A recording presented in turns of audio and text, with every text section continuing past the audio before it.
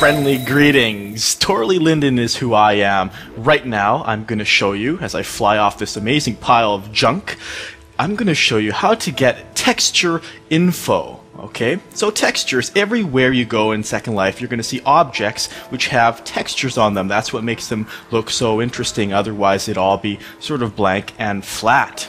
Now, textures are always powers of 2 sizes, meaning, for example, 256, 512, smaller ones 128 pixels, and the smaller ones in general are quicker to load and use less memory.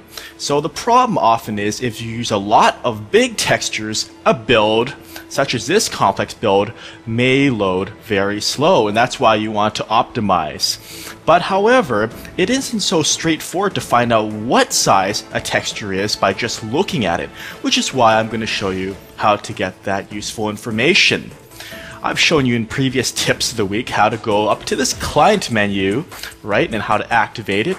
So this time around, you'll want to look into rendering. And you'll see right here that it says, haha, selected texture info, and that's exactly what we're looking for. Let me pull that out here, tear it off so it's nice and convenient.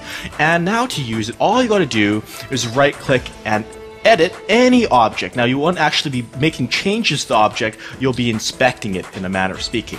So notice I've selected select texture, so I can click any single texture face. Now when I click this, selected texture info, which was a feature added by James Linden last year, thank you James. Notice right here, it says the name of the object that it belongs to and the size, and that's a pretty big texture. Generally, I recommend, if possible, unless you really need the detail, keep it under 512 by 512. And you see, even in the past, this is in my chat log, it prints it into the chat history, all the sizes of all these objects. So what it means here also is that alpha is a transparent one that you can see through, okay? And opaque means you can't see through it. Alpha ones can sometimes impose more of a performance hit because it has to calculate how it blends, especially if you have a lot of them layered. But let's go on, and remember there is a shortcut here, Control-Alt-Shift-T, so you don't have to keep clicking that. In fact, let me just close that, and I'm just going to go ahead and click another texture face and use the Control-Alt-Shift-T, and again it prints it out. Okay, that's pretty standard. That's a reasonable one, I'd say. And you may wonder also, what does face 0 mean? Well, all objects, since they are 3-dimensional in Second Life, have faces. So if I create a new cube, oh my gosh, no build. That's unfortunate for me. Let's see if I can find somewhere I can build, which is right next door. Thank you graciously. I will create a new cube right here. Come on, make me a new cube. It froze. Come on. There we go. I should see new cube right here, and face 0 on this new cube is at the very top, which we'll see if I select the texture and Control-Alt-Shift. There, see, face 0, and if I select another one, it'll show a different face.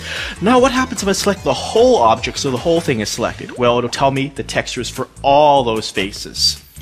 So it has the same wood texture, which is 512 by 512 opaque on all faces, all 6 faces of the cube. And this of course applies, you can do it on your avatar as well if you want to find out your attachments. Let me see here. There's probably going to be a lot of complex data that comes flying out. Oh my gosh, there we go. So you see all these textures which were used to construct this very nice avatar. Thanks Kazuhiro Iridian, and thanks to Susie Prees for the antlers.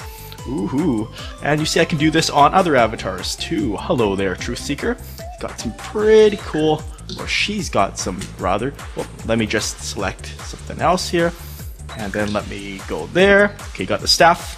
Hello, friendly greetings, and let me check out those textures. Oh, see, Silo's staff, and these are all the textures and their sizes. So if someone's loading really slow next to you and you see their textures are slow to res and they're gray or blurry, they may just have a lot of texture bandwidth. And so that wraps this up as I look at this crazy tentacle thing, and thank you graciously to D. Linden and all the dear resis who suggested I do this as the tip of the week.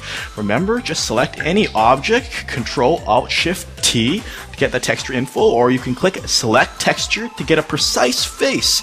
It's as easy as that, and will hopefully give you more insight into why some things are loading slowly. And remember my general recommendation, you generally don't want to go above 512 pixels or something unless it really warrants that detail, and feel free to use smaller textures whenever possible. It's good for the economy. Thank you very much for watching the Second Life tip of the week. This has been and will be Torley Linden. Bye bye for now.